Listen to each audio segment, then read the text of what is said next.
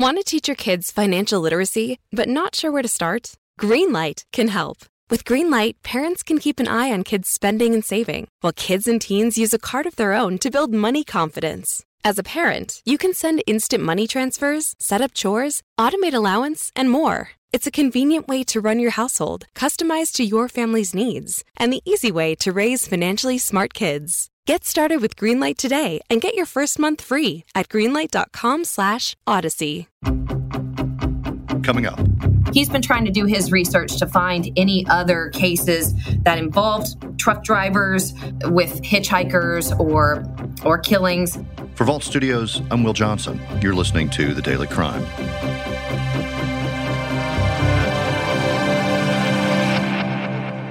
Based on some of the evidence we had in the bag and at the scene, we don't believe that that's the spot where she was actually murdered.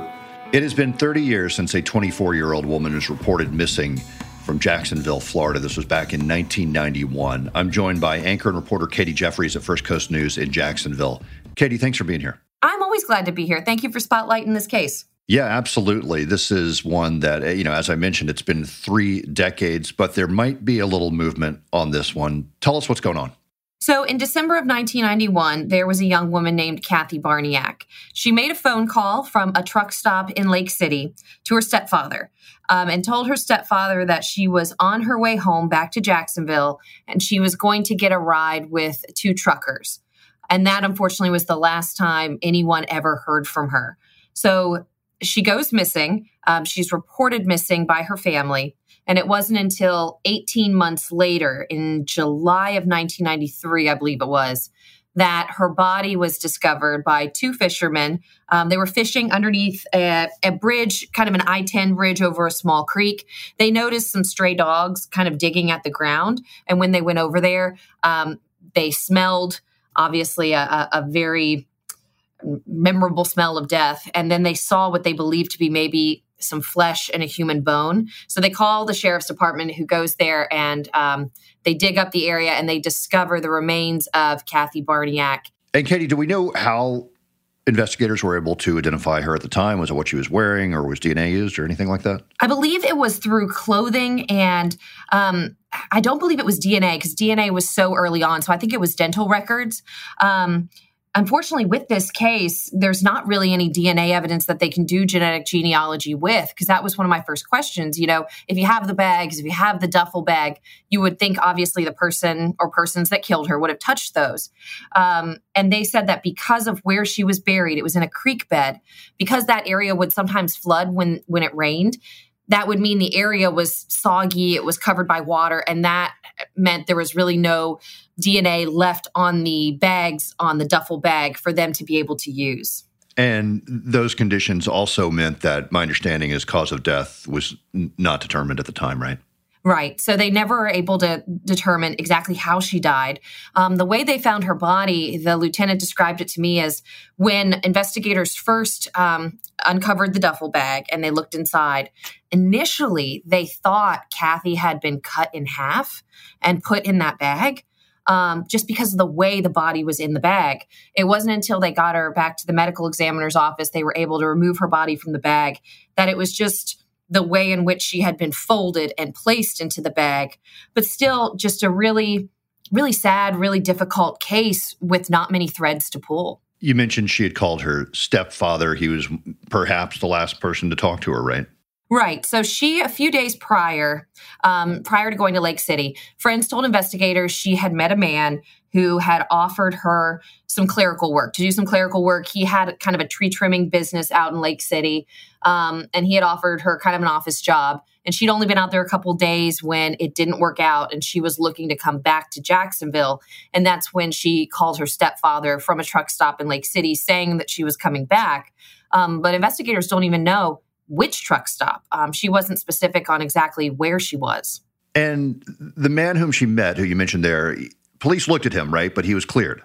They did. So they looked at him. He was really their only quote unquote suspect at the time, but he was since cleared. And they don't believe he had anything to do with this. It's been so long since this case took place and since her remains were found, 3 decades. But what can you tell us about her? She was still a young woman when she was murdered. She was. So she was 24 years old. The lieutenant said she had struggled with narcotics during her lifetime, and she had 2 young children who were both removed from her care when they were still a baby and a toddler. So unfortunately, these 2 children never really got a chance to know their mom. I did speak to the family of one of her children because the boys were removed from her care and adopted out by other families. And, his stepmom said that they hope that there's closure to this case, but unfortunately, he really has no memory of his mother, of Kathy. But he would like to see, of course, some closure in her case. But outside of that, she was known to hitchhike. They say she was a very friendly person, but she did struggle with narcotics. Ready to start talking to your kids about financial literacy? Meet Greenlight, the debit card and money app that teaches kids and teens how to earn, save, spend wisely, and invest with your guardrails in place. Parents can send instant money transfers, automate allowance, and more. Plus, keep an eye on spending with real-time notifications. Join more than 6 million families building healthy financial habits together on Greenlight. Get your first month free at greenlight.com/Odyssey. That's greenlight.com/Odyssey. Katie, you spoke to an investigator who is looking into this case, right? What's going on today? So he was really hoping to get kind of the light back on this case because sadly with this one, now that it's been 30 years, the majority of her family that knew her has since passed away. I mean, her stepfather has passed away, her parents.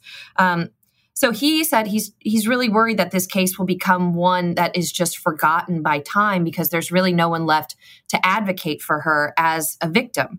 So he has since posted this on Facebook trying to gather new leads or really even talk to anyone still alive that knew Kathy at the time. But he's also really hoping that law enforcement in other areas, maybe something about this case sounds familiar, whether it be the fact that her body was wrapped in garbage bags and folded and put in a duffel bag, or that she was found under a bridge. So he's really looking at seeing if there are any other similar cases, especially cases that might involve truckers, whether they be solved or unsolved cold cases that might help lead him to the people that did this. That's really kind of the thread he's trying to pull. And there might have been other cases that he's aware of, right, involving truckers or hitchhikers in the early 90s where young women went missing?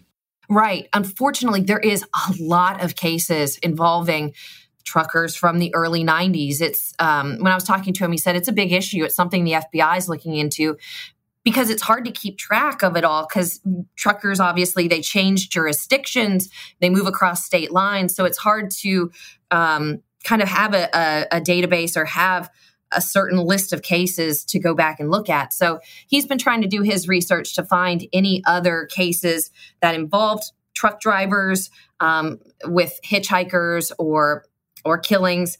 But he's hoping that if this case sounds familiar to any other law enforcement department, that they would reach out to him. You know, I'm struck by the fact that you cover these cases and other ones like it, cold cases or investigations that have been going on for many years. And this is just another one where it's a young woman murdered, left under a bridge. It's so horrible. And without DNA evidence, it really does just take, hard police work. And every now and again, you hear about a breakthrough or something happening. Truly, yeah. You really hope that with this one, there is maybe a retired law enforcement officer somewhere that hears this story and thinks, you know what, that sounds like something I covered back in the 90s. And maybe that is the piece that breaks this case.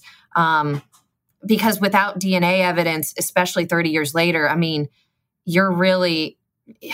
it's hard. It's really, really hard without DNA evidence. So hopefully getting this case back in the spotlight can bring in new leads, because I think what's so sad is you don't want Kathy to be forgotten. And that's what the lieutenant said too, that without her family, unfortunately, her children never really knew her. There's just no one to be her voice or her advocate for her case anymore.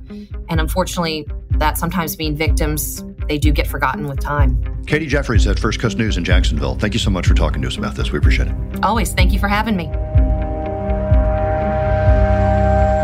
You've been listening to The Daily Crime, a podcast from Vault Studios. Be sure to check out our other podcasts, including Bardstown, The Officer's Wife, and our weekly show, True Crime Chronicles. For Vault Studios, I'm Will Johnson.